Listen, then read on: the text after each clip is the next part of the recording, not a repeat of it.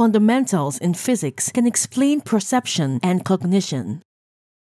Professor Zygmunt Piesler at the University of California, Irvine, has advanced degrees in both engineering and psychology. He is drawing on his extensive experience in these often disparate fields to explore how fundamentals in physics can explain how we see the world around us. His novel work, extrapolating from the importance of symmetry in physics and the natural world, opens up exciting possibilities for psychology and cognitive science.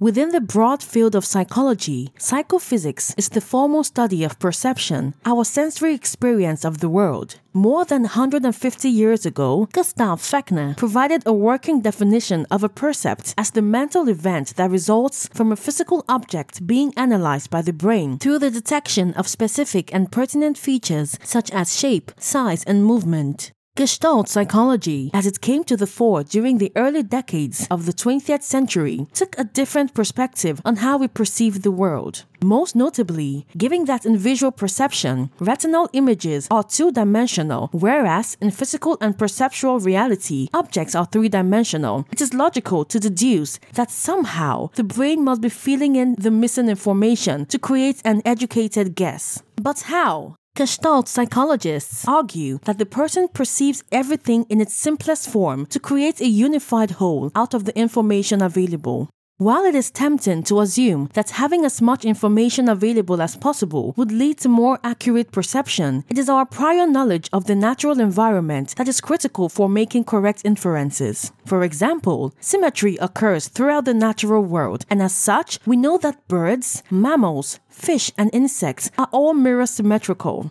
We know that each half of these creatures looks the same as the other half, regardless of whether it is a butterfly, mouse, or great white shark. The same applies to human-made products. Think of chairs, cars, and aeroplanes. What is important here is that applying a simplicity constraint will almost always lead to the correct interpretation. So, for example, making the very reasonable assumption that one half of a chair will be identical to the other half means that the percept that we generate, even with only the limited information available, will be good and accurate reflections of reality.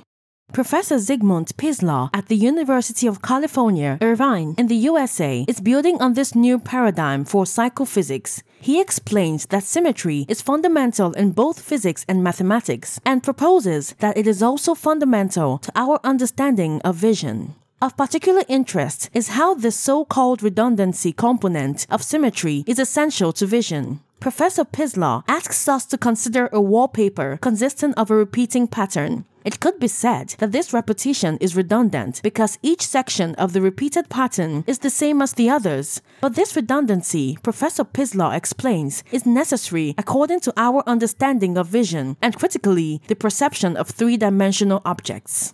Professor Piesler notes that in the field of physics, the concept of symmetry refers to the accepted notion that a law should be invariant, that is, it does not change even if the conditions of measurements are changed. He points to the example of conducting a physics experiment in one laboratory and then repeating the same experiment in a different laboratory. We would expect that the results should be the same, regardless of where the experiment was conducted.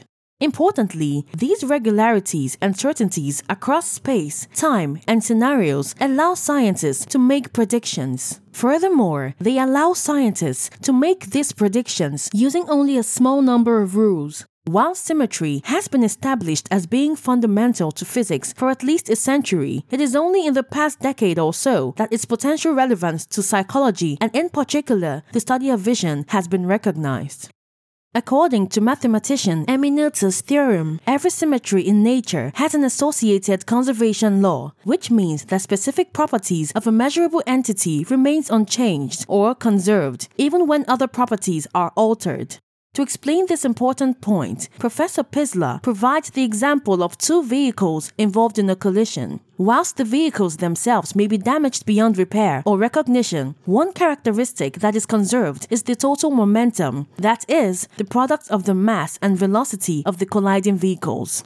Thus, the conservation of momentum in this case results from the symmetry of the laws of motion. Professor Piesler explains how Noether went a step further in demonstrating how conservation laws can be derived by applying a least action principle to symmetries in nature. To put it simply, the least action principle dictates that somehow the workings of nature are optimal and that nature works with minimal effort to maximum effect. A simple example is that of light, which travels along rays in a straight line, taking the least time possible to get from one point to the other.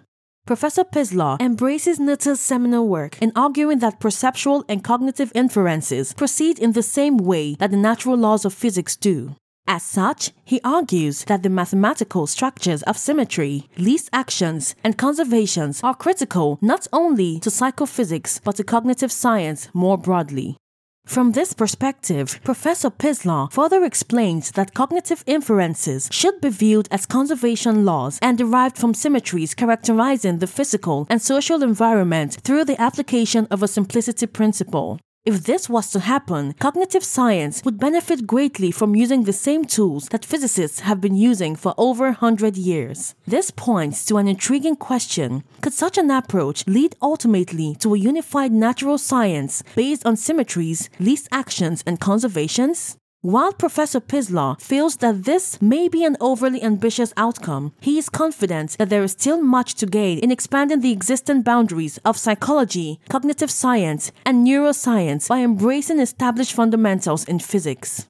According to Professor Pislaw, this expansion will surely include artificial intelligence and robotics. These fields should no longer be merely inspired by cognitive science, but should become a part of it. To date, differences in the methodology used by psychologists and computer scientists have prevented them from participating in a real synergy. But the new framework presented by Professor Pislaw offers an exciting pathway for changing it.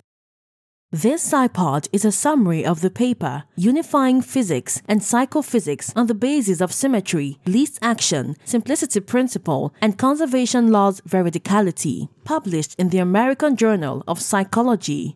For further information, you can visit Professor Pislaw's website at UC Irvine or contact him via email.